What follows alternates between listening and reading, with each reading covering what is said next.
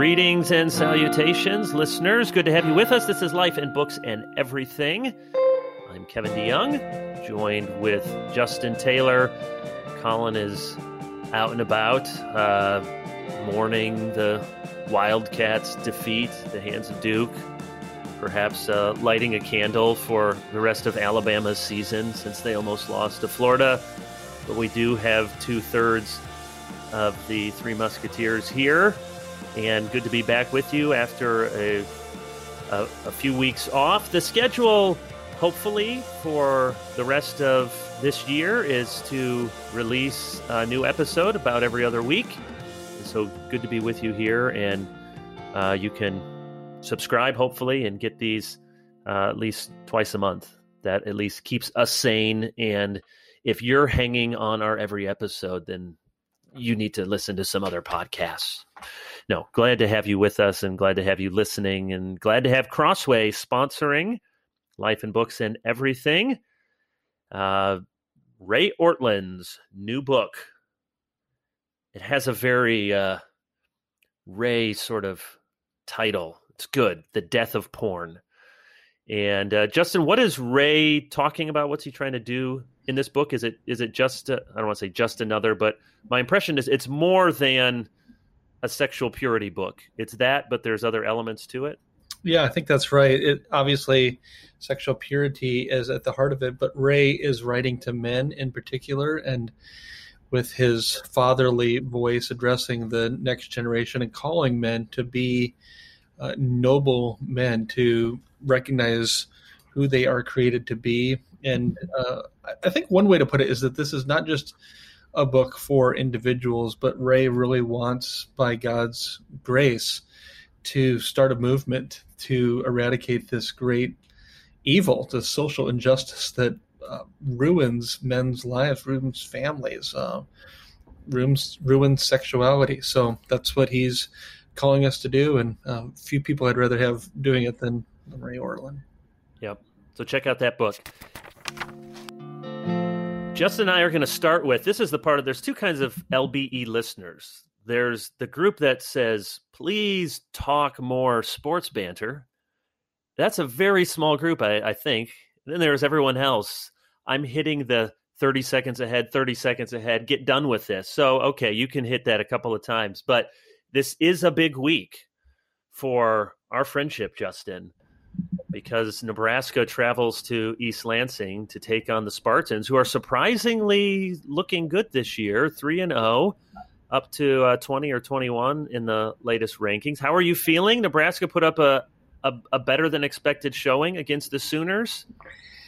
Yeah, I think Scott Frost, the coach, said we are good enough to beat anybody in the nation, and we are not good enough to lose each week to anybody. Yeah. So I think that's pretty much true. And you just want things finally to break Nebraska's way, but it hasn't done it so far. But I do think it was a better than expected showing. You know your team's not elite when you're praying that you're not completely blown out and embarrassed. And were you actually praying that, Justin? I did pray a couple of times. I thought, Lord, if you just want to be gracious, and I don't know theologically how to work that out, but I think, well, the Lord tells us to pray about all things. So they weren't long, extended prayers. There was no fasting, but there were a couple of prayers. Do you ever pray for Sparty? So, yeah, I'm Sparty for college and then all Chicago teams for pro. I have prayed with my kids. I've stopped short of praying for dubs. I've prayed that people would do their best. Nobody would get hurt. No injuries. They would glorify God. Good but sport. Yeah, certainly in my heart, there's been, okay, Lord, you can sort this out. It's probably not theologically justified, but you want to make people like me feel blessed. Here's how you could do it. Yeah, so we'll Michigan State and Nebraska is the only football game we've seen together in person. Yeah, you came, and was it just you? Or was Malachi with you? Malachi was with me. Yeah, and your kids wanted to leave early. And this was a crazy game because Michigan State was way ahead the whole game, and like by 3 touchdowns or something. And we were trying to beat the rush of getting out of there. And it was a night game, and I had church the next morning. Yeah, and then on our walking away, we're stopping, looking into bars because Nebraska just kept scoring and almost came back a miraculous crumble on the part of the Spartans, almost. So I left the game early in one of the epic comebacks of all time. It came down to a final play that we watched through a window. Yes, I remember. And I was about ready for my evening, which was just going swimmingly, to feel like I'm not spiritual enough to have to get up and preach tomorrow now. All right, so we'll be texting during the game, 7 o'clock or 8 o'clock sometime. Yep. I think it's okay. Central. From the... Welcome back, listeners. Welcome back. Now we are talking about other issues besides sports, but we should just do a whole sports podcast, of course. In recent weeks, Texas passed an abortion law, a restrictive abortion law. And I use restrictive in the good sense because restricting the killing of human life is a very good thing. The Supreme Court has not ruled on that case. They have a Mississippi case, which many people are suspecting, hoping, praying, others fearing, that would strike down Roe. But what the Supreme Court did in this Texas case was decided not to intervene, not to, they allowed the law to go into effect. And so that sent some people into apoplectic shock and concern. And of course, if it comes from Texas or Florida, that just adds to the, I can't believe Texas and Florida are doing that. But as those who hold to the Christian view that all of life, innocent life, should be protected, we see it as a good thing. But I want to use that to talk for a little bit about abortion. And I'll start here. We'll get to some resources and some apologetic angles, but I wonder if you have this sense, Justin, that I have. Here's the pessimist in me coming out. I have this pessimistic thought that if the court strikes down Roe, now that would be, hopefully they will, and Christians have been, and conservative legal scholars have been working toward that end, and almost, even liberals will agree that as a piece of constitutional law, it's vacuous, even if you think that abortion should be legal at every stage of a pregnancy. As a piece of constitutional law, it has no basis in the Constitution. So if Roe is struck down, the pessimistic side of me sees that many Christians who now are and have been very supportive of pro-life and Roe is bad might suddenly turn, now that they are seen as the victors, and say, I don't know, this maybe we should have a number of laws. Maybe that we don't want to go too extreme, and will backpedal if there's a victory, and if the cultural eye is squarely focused on the pro-life cause, that some Christians will flinch and say, we won this, and now I need to sort of apologize for it. Am I being too pessimistic? Yeah, I think so. But you Good. You might be right. Correct me then. No, I hadn't thought of that angle. I think that my concern is more that there's the engaged pro-life activist who's reading stuff every day, reading books on this, thinking about this, debating on it. I think the general Christian is concerned about it, and the big bullseye is take down Roe. And right. Once Roe goes, if it goes, Lord willing, then I think complacency is probably more likely than backpedaling or apologizing or anything like that. So the focus then really shifts to the state legislatures and laws at that level. And I just wonder how many Christians will be energized kind of at the state level.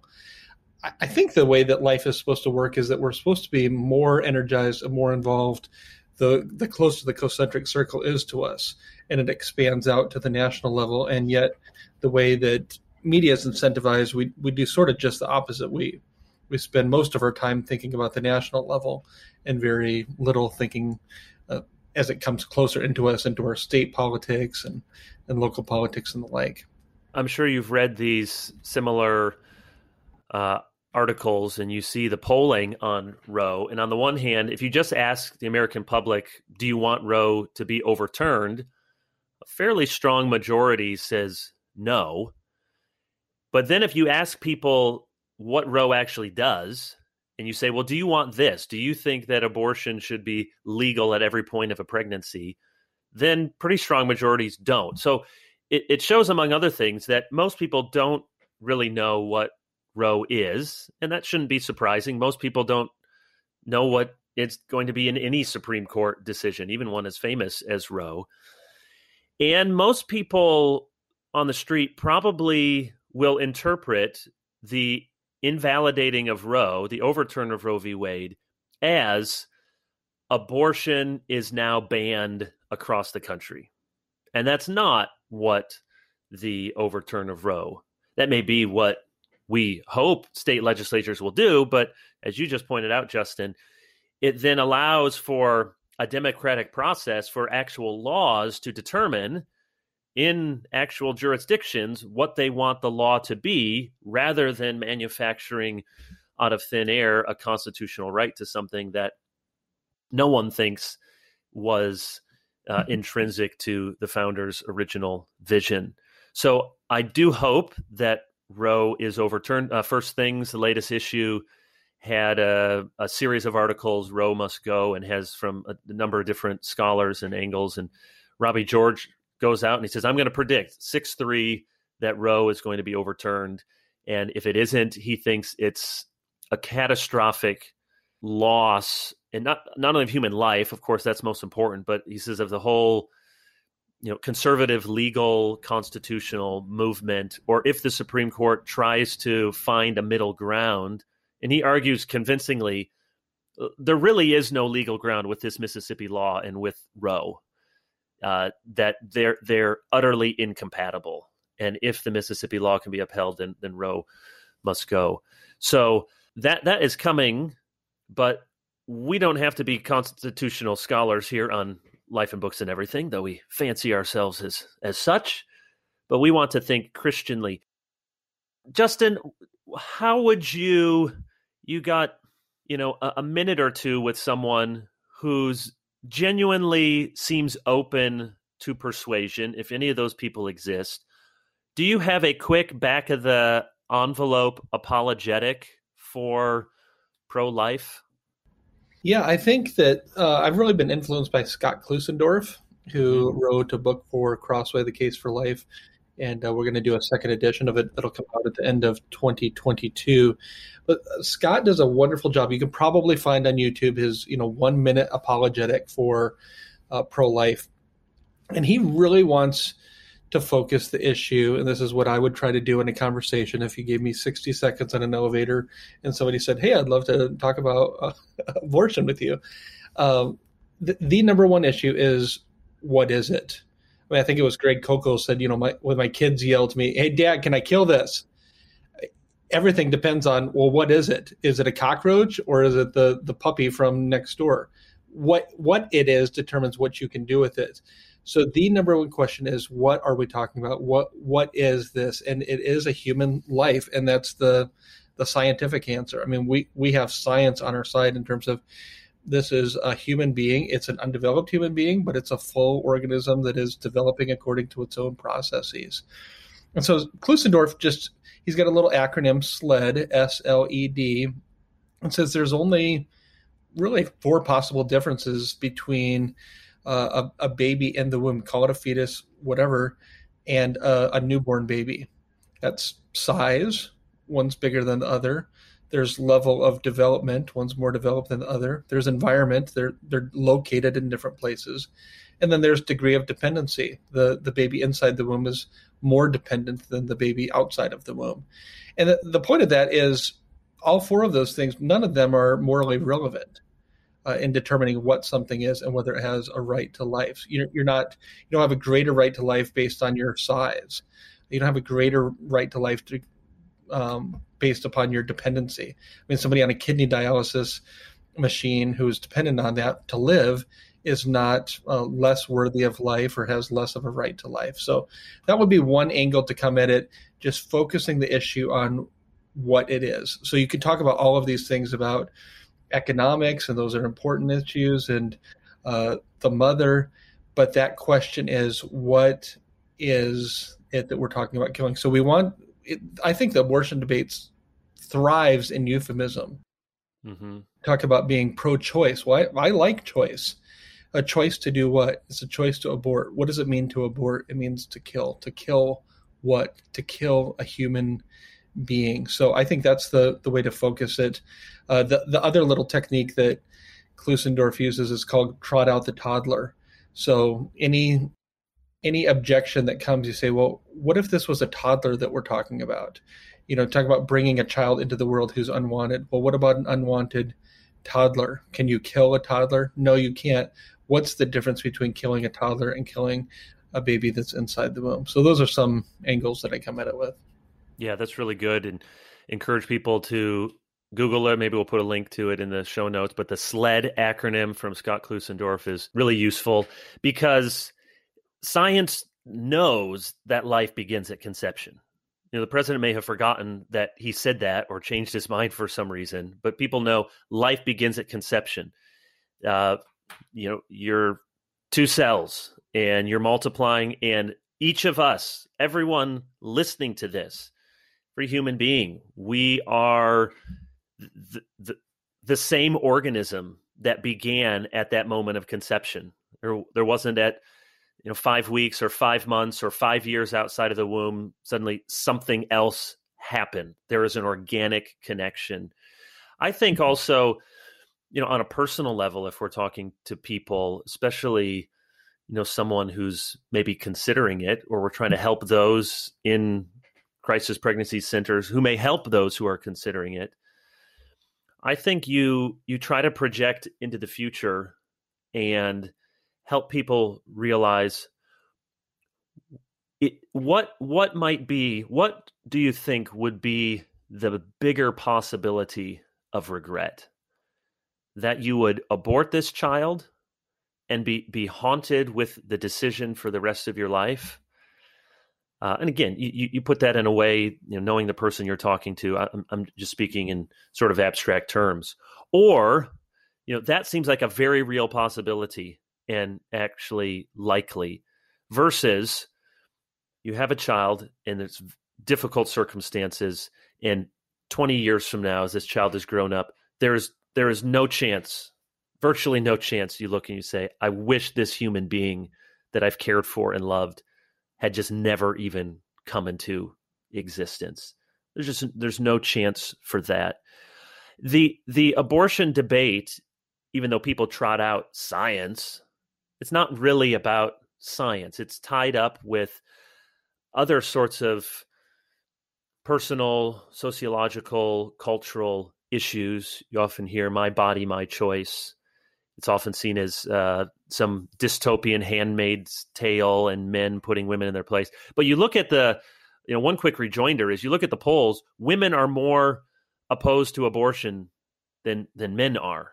So to make it sound like, well, women are just all for this and it's the men that are trying to control women's bodies. Actually, women feel even more strongly against it. And of course, the my body, my choice breaks down if it's another body inside your body. And we want to provide, as churches, as institutions, the sort of institutional structure that can help women in genuine positions of vulnerability and need. So we take that seriously.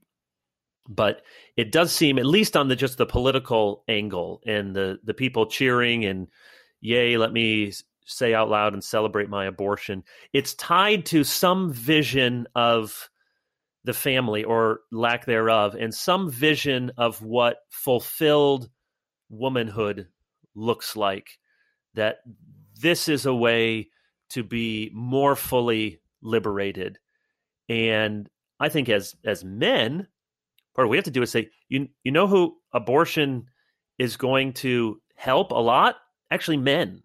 It's going to help men to be less responsible, men to have to take responsibility for that. So we want to fully exhort men, who are half of the equation in pregnancy, but often it's seen as something that is going to liberate women, and to not have abortion legalized is somehow to put women in their place and send them back to the dark ages. What sort of thought or response would you have to that, Justin? Yeah, I think that, I mean, maybe it's not popular to say, but there is that desire to want to have the freedom to be just like a man. And I understand the existential angst of that reality that men can impregnate women and can just move on, can flee the relationship, can move out of state, can act as if they have no responsibility. So, trying to put myself inside the mind of a pro-abortion rights woman, I can understand that. And I think the response there is not to make abortion legal, but to call men to fulfill their responsibilities. We want greater responsibility. We want there to be babies conceived in wedlock, and for men to be on the hook for pregnancies that they create. So it is a difficult situation, and that's where the debate sometimes moves beyond just a debate about biology and a debate about kind of constitutional law, but women feeling like they are put in a position that's inherently unfair. And yet God created male and female, and he created us differently and created our bodies to do different things. But I think that men should be taking the lead and moving towards women in need and supporting women. I won't have it on my fingertips. Maybe we can throw it into the show notes if we can find it.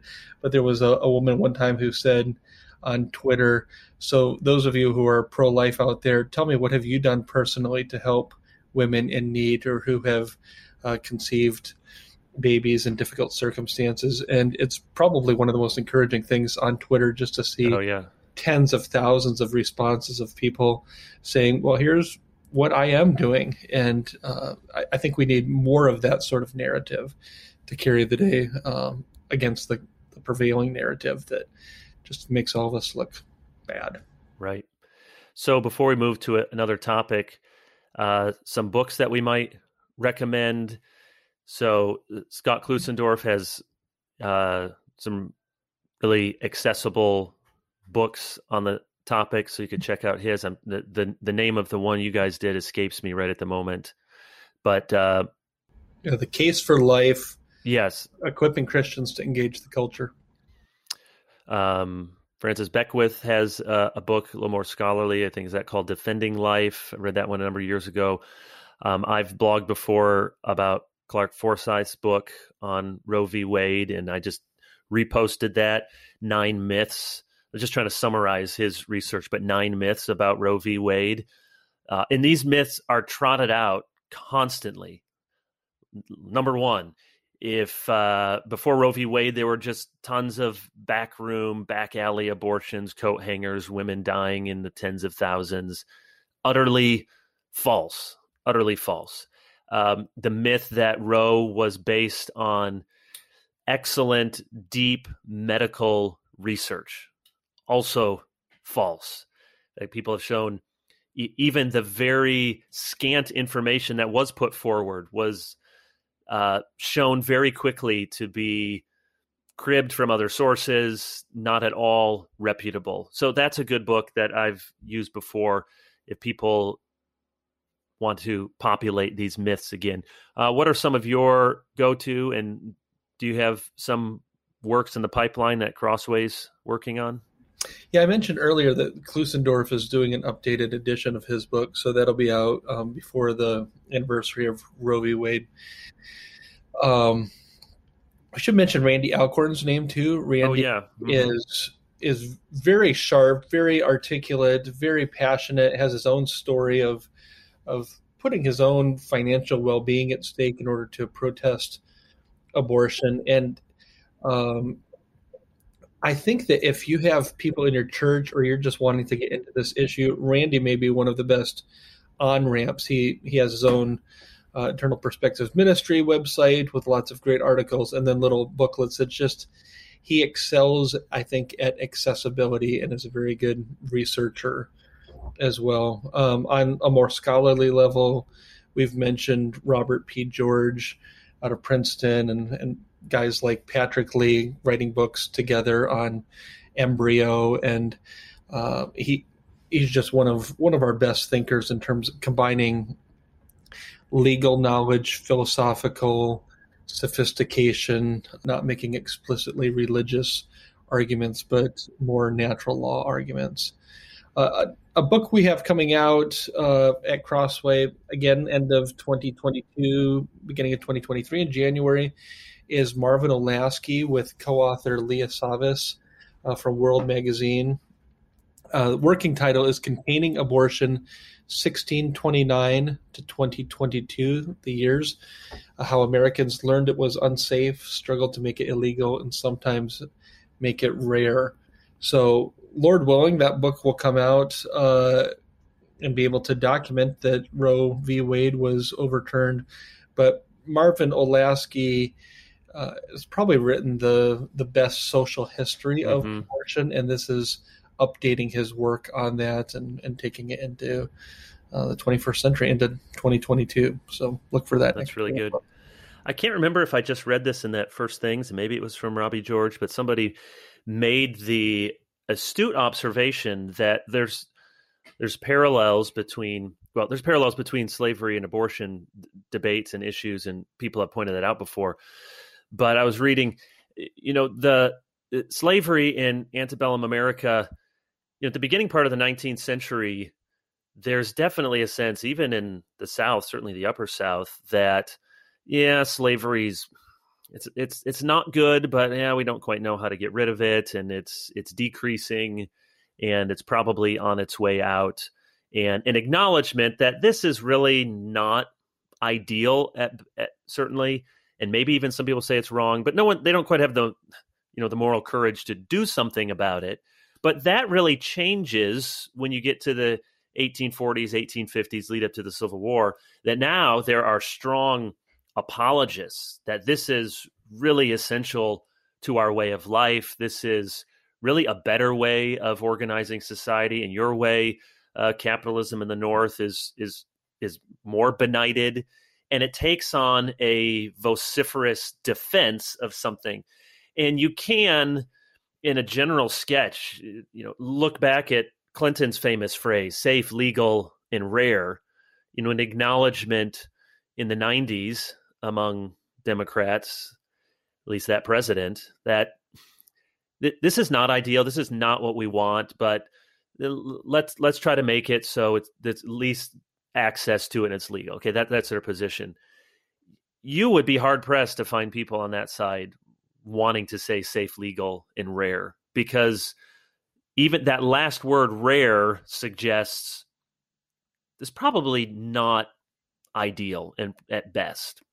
And now you have, let's celebrate our abortions, and the infamous scene of what the New York legislature, resounding in applause when they pass these pro-abortion bills, and people in marches with women's anatomy on their heads.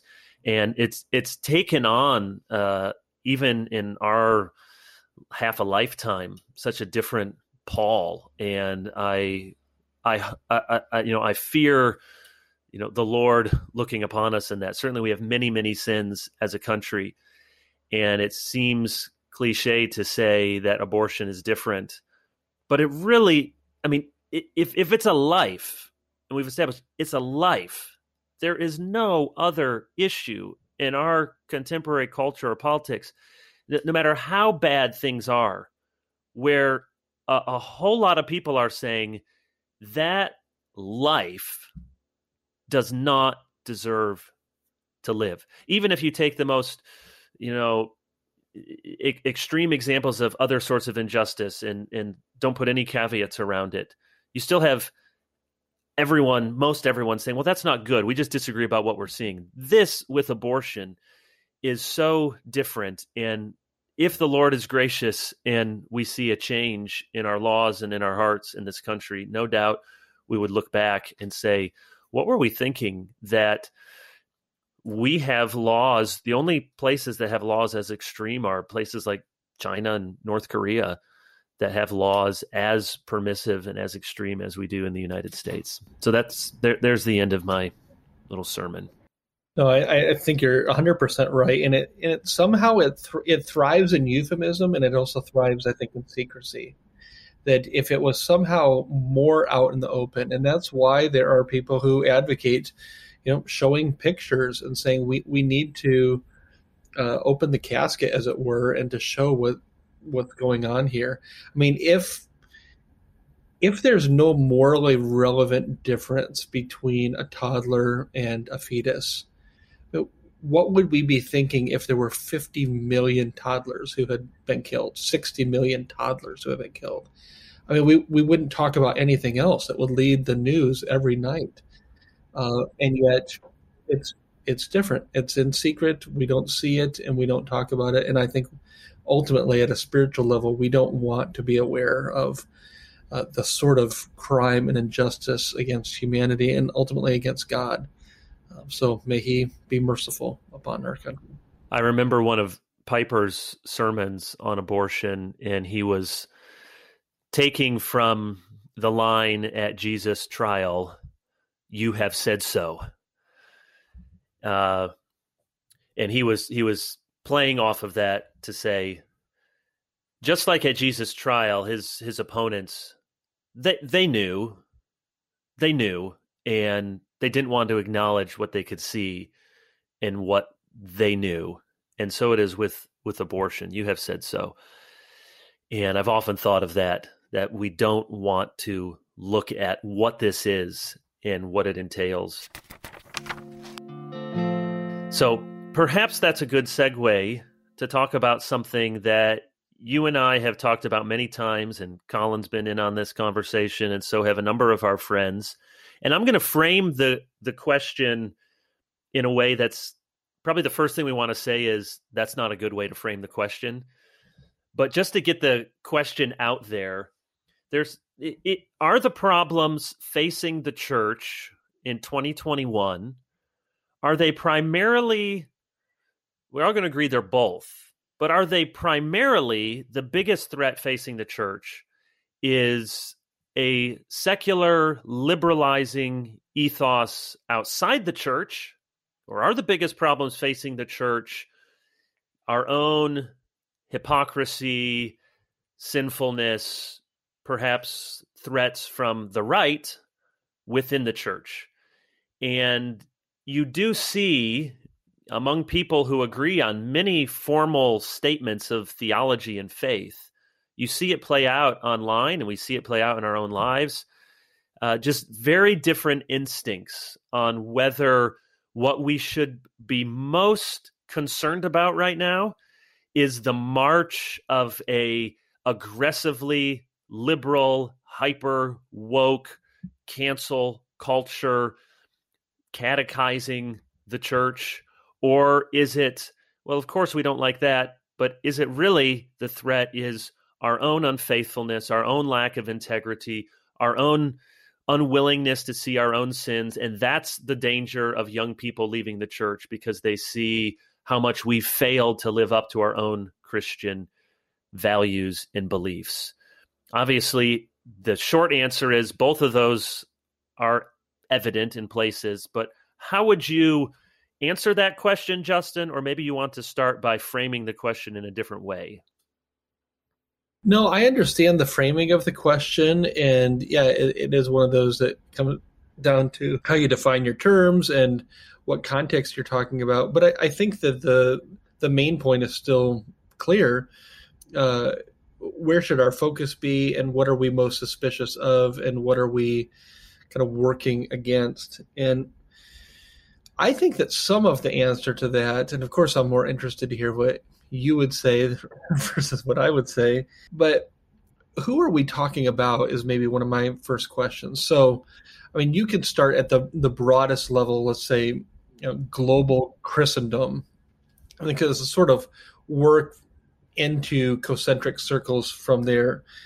You can talk about the American church, and then we can make that smaller, the American Protestant evangelical church, and then can think about my own denomination or my own church network, and finally down to my own local church.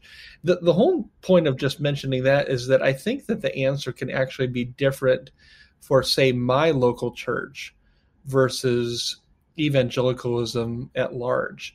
I think that it's somewhat context dependent. So if I have a church that is located near a university and lots of college students coming in, and it's a public university, there may be challenges there in terms of our own body life together and the sort of things that we have to address that may be different than a more rural congregation in a smaller town. It may be different depending upon your denominational affiliation. The sort of things that a Southern Baptist church might be dealing with could be quite different than an OPC church in the Northeast. So I'm not trying to just punt it down the road, but I do think that it's somewhat context dependent and can have different answers, different legitimate answers. We're all going to agree that it's both. I mean, both are problematic, but one might be more problematic based upon your own cultural situation, denominational situation, ecclesiastical makeup than another one. So now that I punted, you give us the real answer, and then I can interact with it. Well, to state the obvious, it's no secret if people read what I write, they would say, well, Kevin, I think you are trying to acknowledge both of those fears and dangers, but you seem to write more about the dangers from the left. Or, I wrote a piece recently on the culture catechizing us with the rainbow flag and sexuality. So that's true. And I try to be honest with myself, and why do I see that, and what do I see, and try to acknowledge the other set of problems, and try to do that in a way that doesn't, I don't want to just be throat clearing. Yeah. We all know but there's nothing really to talk about there. There's millions of Christians. There's thousands and tens of thousands of churches, even in this country. So in having this conversation, surely one of the places to start is to say, I acknowledge on either side how you come at this, to say to our friends, whatever the other side is, I acknowledge that there's no doubt that would be plenty of evidence for you to draw to see things the way that you see things. And we don't want to pretend that, no, there's no threat from the left, or, you know what, none of our churches ever have integrity problems, or never sweep sin under the rug, or we never act hypocritical. Of course, all of those things are happening. And then maybe it's helpful to make sure we don't deal with caricatures in either direction. Sometimes, take CRT, for example, not Carl Trueman. Those are his initials. I always have to think, what did Carl do? But critical race theory, there's characters in both ways. There's a caricature from the right. Hey, you're talking about justice, and you're saying that there may be lingering effects of Jim Crow that have yet to be eradicated. That's critical race theory. Well, that's just a showstopper. That's just a conversation ender. You don't have to have critical race theory to say any of those things.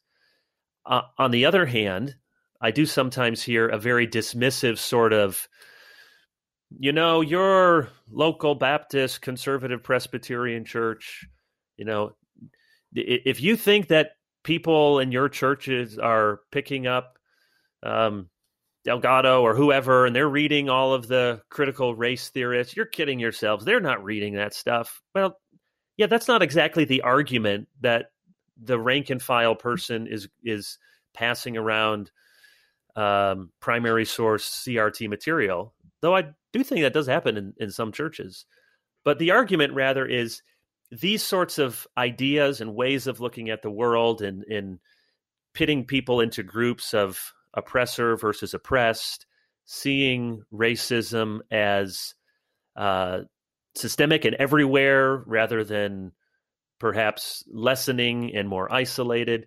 And you can argue about the certain tenets of CRT, but it's you can be influenced by those ideas without having people in your church know that they're influenced by those ideas. So I think it's a caricature if we just sort of set aside and say, look, all of your people, they're not reading this stuff, so therefore it's not a real threat. Just a few other thoughts, Justin, and I'll see what you want to agree or disagree with.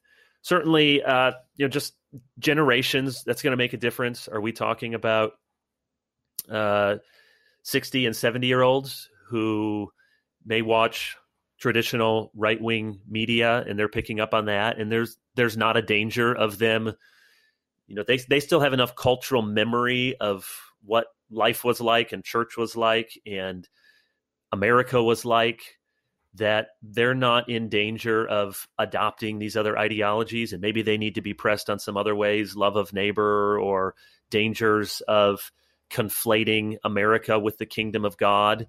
Whereas if we're talking about younger generations, the dangers might be in a different direction. And what prompted this discussion that you and I had with some of our friends several weeks ago was just thinking about my oldest going off to college and hearing from friends and others what many of these colleges are like. And that's an objective fact, not just many, but the overwhelming, unless you're going to a college or a university that distinctively says, either we are conservative, politically, like Hillsdale or something, or we are distinctively, robustly evangelical and Christian. The default of all the other hundreds and hundreds of colleges and university is you're going to find this stuff. And it's not just you're going to find it, it's going to find you. And often it's going to present itself to you that either you bow down to this, you wear this flag, you wear this shirt, you do this thing, you march in this thing, or else you're not really a part of our polite society. And that's a real danger. And I think we're kidding ourselves if we think that that's not going to be the overwhelming mainstream cultural pressure. Just if you're watching movies, listening to music, watching TV shows, the David Wells quote, I always trot out, whatever makes sin look normal and righteousness look strange. That's going to be in the broader culture. Now, your point, Justin, is maybe there's a culture within your own ecosystem or church that has made abusive behavior look normal or hiding sin look normal. And that may be the case for sure. Writ large, our society is giving us one sort of message about what sin is and what righteousness looks like. Last thing, I got a lot of thoughts, but just last thing, I mentioned to you the other day, Justin, maybe some small way forward as Christians disagree about what they see and what their suspicions are and where the slope is slipperiest is to state things positively when we just are chiding one another. Why don't you get your act together? This is the biggest problem of the church. We instinctively bristle and we feel defensive.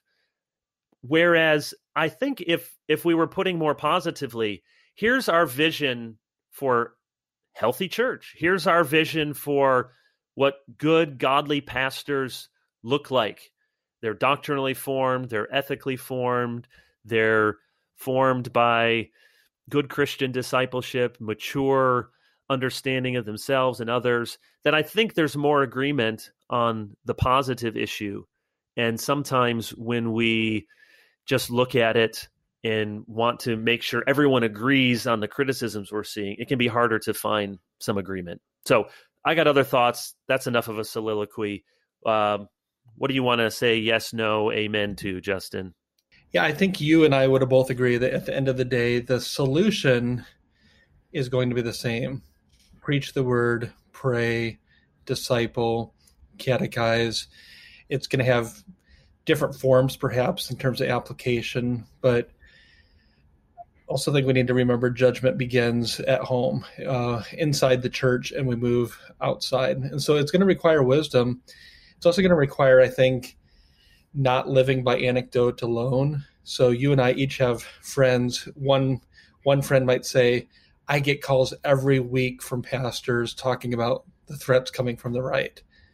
Another friend get calls every week about the challenges coming from the left that I'm trying to talk pastors through. And both are true. We need to not live by anecdote alone, but try to see what the state of the church is and try to move beyond just our own personal experience, because it's so tempting to take personal experiences and then extrapolate that upon all churches and all pastors and all situations. And it's rarely the case. So at the end of the day, the answer is both, and then context dependent. I think it's going to depend on where we're at and what the call of the hour is in our particular context as we speak and minister. And it is one of the challenges with our digital age is we see everything, and we see everything from everywhere. And I used to think that, well, you can explain this person's view and this person's view because of where they're situated. And if you were in a conservative Baptist situation, or if you were in New York City, you'd be different. But I don't think that's the case anymore, because we can find online plenty of evidence, anecdotes, arguments to reinforce how we already see things. So you could put me, I mean, maybe I'm sure something would change, but you could put most people, you could put them in rural Alabama, you could put them in Manhattan, you could put them in San Francisco, and you could put one sort of person in San Francisco who says, this is why we need to be pushing so hard back against the left, because brothers, I'm living it. It's right here. It's on our doorstep. And someone else might say in that very same spot, well, this is why we need to build bridges, because they have so many stereotypes and they see all these things. And if we don't lead with love, we're never going to win a hearing. And both of those things could be true. And so maybe this is putting, my cards a little bit on the side of the secularizing militant left, seeing that as a concern. Greater concern, I don't know. But I do think it's the case that we have thought for a while that we can out nice their flank. And if we just double down on what great people we are, and we're not causing a ruckus, and we're not causing trouble, and we really, really are going to be your best neighbors in the whole world. Of course, we want to be the best neighbors. And with some folks, that will, that's what we want to do to adorn the gospel, full stop. If we think as a grand cultural strategy that is going to prove sufficient. Now, I don't know what does prove sufficient other than we pray and we live like Christians and we preach the gospel. So I don't have an answer that leads to 20 years from now, everything looks better. But I do think, in particular with younger generations, sometimes feel like if I keep my head down and I'm really, really nice, I'll be able to skate through. And that's not going to happen. That's not going to happen in your workplace. That's not going to happen with the way online works. It will buy you a few extra minutes than your friend down the road. But eventually, if you say, no, I think we don't just choose our biological gender. It's given to us and it's a gift from God. And it's not mutable. And I think that not all forms of sexual desire and fulfillment are pleasing to God or good for human flourishing. And no, I'm not going to like your post about love is love or with the rainbow flag. Man, at that point, no matter how much of a great guy or woman you are, you're going to get buried. And we need to help our people to be prepared for that. Yeah, and the two poster boys in this example, I think, is Max Lucado and Louis Giglio. I mean, you criticize them for various things. Nobody has ever said that those are not nice men. They're just kind, gentle culture warrior has never been their stuff. No, and yet both of them have been canceled for giving hate-filled sermons on homosexuality that were delivered years ago. And yeah, you're not going to nice your way out of the culture war. Yeah. All right. We'll come back to that sometime when we have Colin, who can set us all straight. Right. So he will have thoughts. He has thoughts, theories, even. One of the things we talked about before, we'll just do this quickly and then we'll finish with some books. But you and I, thankfully, agree on most things, which is really good because we're both right. So it's good that we can see that. One thing that we disagree on, and it may not be a weightier matter of the law, but we've talked before about this television series, The Chosen, about the life of Jesus, and it's a lot of people love it, and some people have questions about it. I have increasingly got questions from people, pastor or professor, what's your take on The Chosen? It's unlike other attempts at this. There's high production value. There's good acting. It's entertaining to watch. It is trying to present faithful to the biblical storyline. So I have my reasons for being not in favor of it, and you have some reasons for thinking, yeah, it's basically a good thing. So we don't have to do a lot of back and forth, but just our listeners can listen and they can discern for themselves and at least get what's your, elder Justin Taylor. My family is watching The Chosen every Sunday night. Is that a good thing? Should we be doing that? What say you? Yeah, I think that it is a good thing on balance. Anything I think that gets us thinking about the biblical Christ, I think is a good thing. And I think that it should always have governors around it. And we probably, the more people get into it, the more we need to remind them that there is only one authoritative account, and it doesn't have special effects. And one of the things about The Chosen is they do some creative storylines, and I don't think do anything contrary to Scripture, but fill in some details. I mean, it doesn't take reading the Bible very long to realize the Bible's oftentimes not interested in going into a lot of details. They don't say, hey, here's some background on this person. Here's the sort of lifestyle that they grew up in or the challenges that they faced as a boy. So as a storyteller, sometimes you have that liberty to come up with backstories. I mean, maybe a more interesting discussion would be I think it's called Luma series that does the Gospels, and there's literally no dialogue other than the Gospel. I mean, what's in the text. So there's no creative storylines there. It's still depicting Jesus, which is one thing that I don't know if you want to get into that I do disagree about a little bit. All right. Well, go for it. What's the problem with depicting Jesus? Is it more theological, exegetical for you, or is it more practical in terms of the dangers on the ground as a pastor? So it's both, and this is not front and center in my sermons or ministry, and so I'm sure that whether it's this series you just mentioned, or it's The Chosen, or back in the day the Jesus film, which I assume is still being passed out in evangelistic settings. Do I question that people are genuinely helped by this, drawn into the Scriptures, that God has done good things? I acknowledge that. So my concerns are on both of those levels you mentioned. So on the direct theological, and this is stronger in the Westminster tradition than in others, and it's there in the larger catechism, and a number of ministerial candidates will take some level of exception to the Westminster's strong stance against images of Jesus. And part of it is because it says even mental images of Jesus. That's hard to completely put a governor on. But I do think it is telling that we don't know what Jesus looked like. And you could say in a way that Jesus, the incarnation, quote, broke the second commandment. Okay, I get that. And I get the danger of thinking of a docetic Jesus. He wasn't really human, and could we really see him? So I understand those concerns. And yet, to present Jesus in realistic terms, I think is a violation of making image. You're showing God, I mean, the Son of God.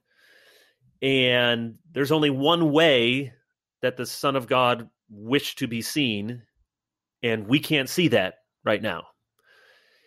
And so we talked about this before. I think that theological danger is actually greater with the series like The Chosen or the Jesus film. I think it's less in more abstract pieces of art, or I think the danger is greater in children's books that try to present cartoonish Jesus than in books that present obviously more abstract. So I'm thinking of the biggest storybook Bible coming out, and there's going to be some pictures of Jesus. It's hard to do 400 pages without ever showing Jesus, but it's he's green, and he said, no, you're not thinking that's what these people really looked like. I think there's less of a danger for that, and maybe that's where I'm not as hardcore as some of my Presbyterian friends would be. So you have that showing God. He came in the flesh. We don't know what he looked like. We don't have that. Then there's the practical, sort of existential, and it's connected to the first, that I worry that a steady diet of that becomes very hard, to not form in your mind's eye. Well, that is what Jesus looks like. The famous Walter Salmon, painting of Jesus, of course, very, Anglo or Teutonic or something looking, and of course that's not accurate. And I don't think it's wrong to present pictures, to depict Jesus as different cultural settings. And yet, if you grow up with that in your Sunday school around your dinner table, it's hard not to then, when you close your eyes and you're thinking of, praying in Jesus' name, that picture comes in, and that's mistaken. And with a series like The Chosen, the Gospels don't make good TV because they're not interested by and large in the things that good stories are interested in. That sounds, well, it's the greatest story ever told. Well, it is, but think about the crucifixion. There's details, but it never focuses on, Mel Gibson, like the utter pain of it. It's on the shame and it's on the sin. And to present compelling artistry and entertainment and television or movies, you have to do a lot of character development. You have to do a lot of what's going on inside. You have to presume a lot of things and you have to have the lighting and the music. All of those are telling a story. And I guess my contention is they're not as negligible as we think. They actually are very essential in telling and making the story, and they begin to shape us and disciple us. Every music crescendo, every close-up, every sort of they're shaping us as to what the stories were like.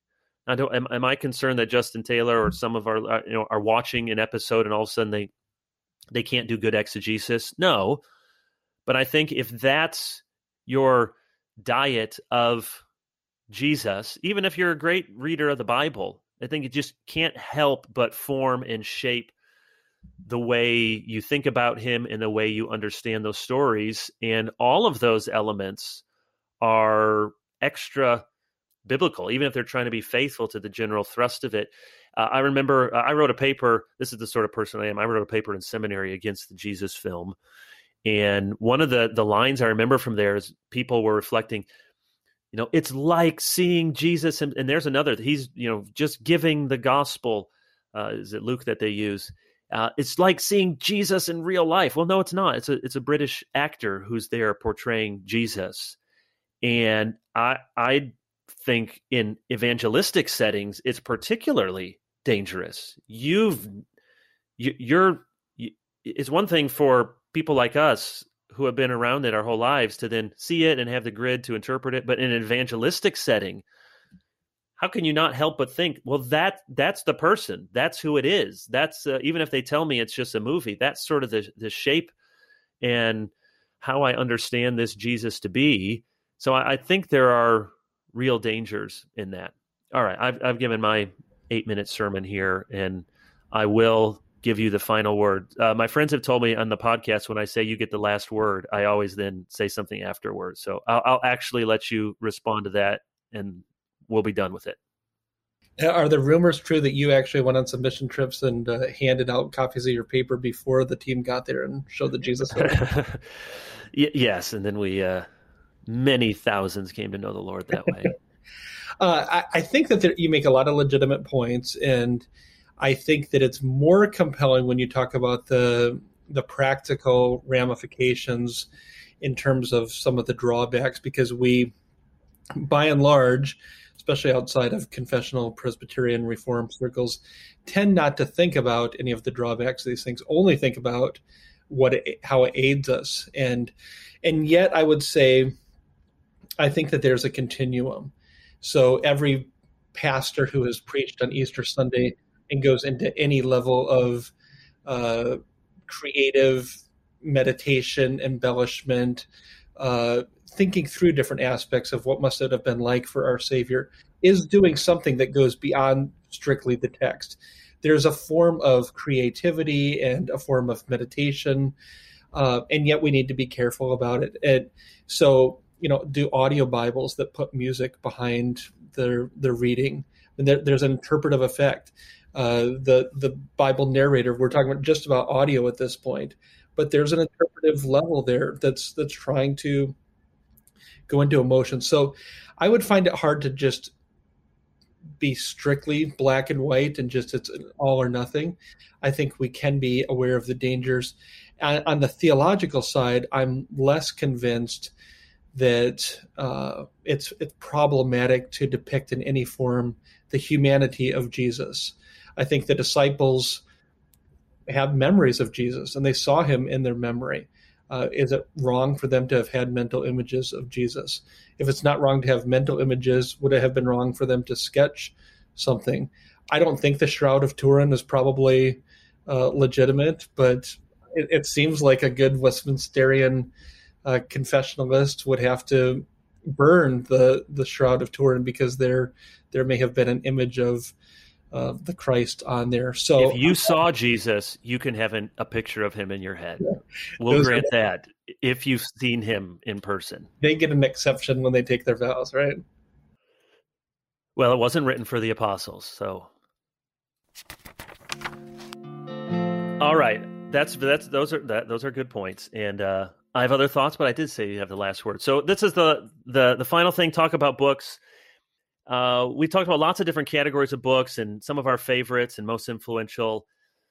Give me 2 or 3 books that you've loved. Let's stipulate Christian books, edifying Christian books that aren't on everybody's top 10 list, or the J.I. Packer, the John Piper, the Tim Keller, the Calvin, the Bavinck. So, do you have 2 or 3 that you found, and they don't have to be world-changing, but you think, wow, those were really helpful, and I don't hear people talking about them, and it'd be worth mentioning? Yeah, 2 or 3 come to mind. One of them is Robert Gundry's commentary on the New Testament. So the subtitle is Verse-by-Verse Explanations with a Literal Translation. And Robert Gundry is a retired New Testament professor. He was actually the guy that John Piper was responding to him on the imputation of Christ and the active obedience of Christ. He did a commentary on the entire New Testament, translated the entire Greek New Testament into kind of a literal translation, and then just offers commentary on it. And it has been one of the best resources I've found. Hendrickson put it out, and Baker, I don't know what the backstory is on the book. I think it may be coming out now in 2 volumes, but it is one of those that if you're doing devotions on your own, or you're getting ready to teach something, or you preach something, it's always worth consulting. He's very concise and very helpful. Another book that comes to mind, just a completely different genre, is by Greg Lucas. Wrestling with an Angel, a story of love, disability, and the lessons of grace. Cruciform put out this book several years ago, and I was honored to do a little endorsement for it. And you probably haven't heard of Greg Lucas. He's a police officer in West Virginia who has a son. Jake was 17 years old, I think, when he wrote it, and is an adult now. But just talking through disability, and our second youngest son, Zephaniah, has cerebral palsy and is nonverbal and uses a wheelchair and a walker.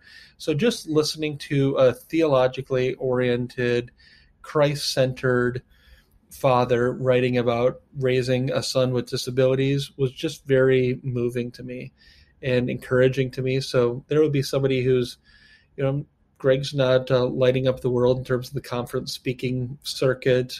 The book was undoubtedly not a bestseller, but a quiet, faithful book that I really appreciated. And maybe just to pluck one from the theology realm, Bruce Milne's little book, Tell the Truth, just summarizing compactly doctrine. Books like Wayne Grudem's Systematic Theology, far surpass that in terms of reception and sales, but that's a beautiful little book that I've appreciated over the years and worth going back to if you're thinking about something theologically. So those are two or three that come to mind. Those are good. I knew I was going to ask the question, and I didn't take enough time to peruse my bookshelves and come up with all the answers. So I'm sure I'm forgetting books that I've read. So much of the books that we love are when we read them, did we read them, and they just hit right at that moment what we needed to hear, or we read them when we were new Christians or really growing in our faith, and it became a go-to book. I sometimes have those books and I think, that's not a go-to book for you? I've always go back to it because it was when I read it.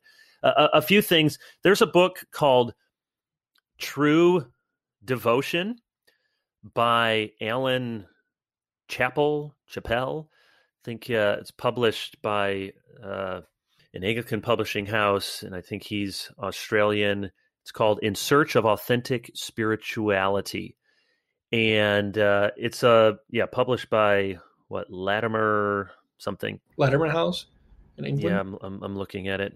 But True Devotion, I've used this for a staff book before. Latimer Trust is what it is. Came out in 2014.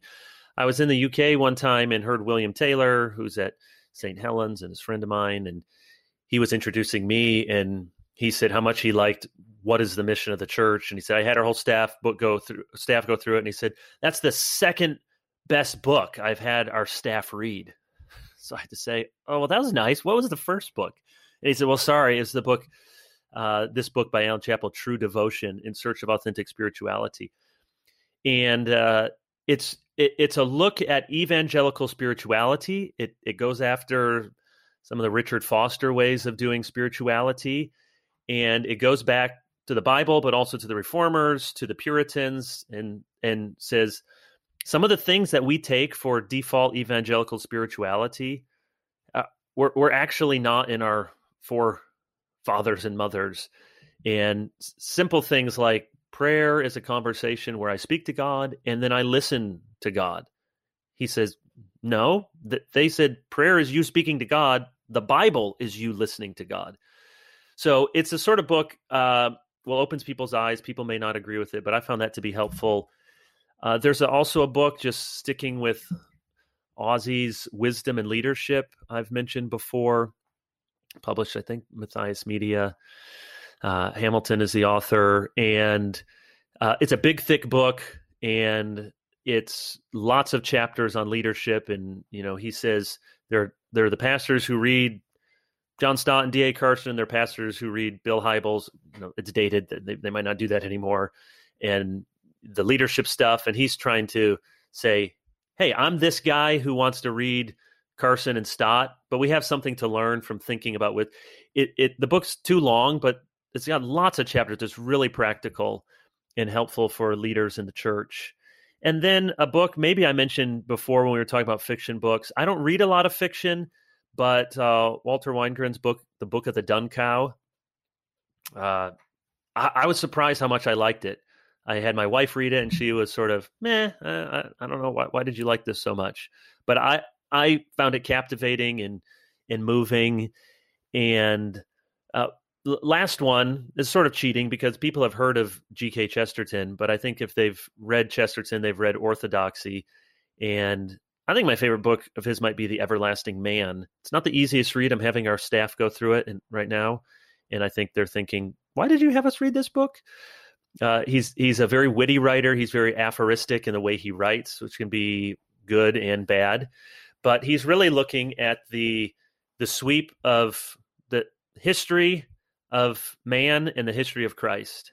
And it's almost 100 years old, and it's just very relevant still today. So that's a book by an author people probably heard of, but maybe haven't read that book. Any last word, Mr. Beat Sparty? Go Huskers. All right, well, give us a prediction, and should we put something on the line for this prediction? I can't eat Little Caesars anymore, but no. What's a good gluten-free product like? A good gluten-free product. How about Five Guys? They're I can get there. All right, so I have to pay for your entire family to go, or just you?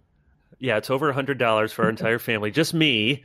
Okay, we'll put a Five Guys all-you-can-eat meal plus the peanuts, which are back. And so I'm going to say Sparty 38, Nebraska 31. What say you? First numbers that came to my mind were 35-21 Huskers. Okay, all right. You heard it here first. Thank you, Justin. Always appreciate talking to you, my friend. Until next time, glorify God, enjoy Him forever, and read a good book.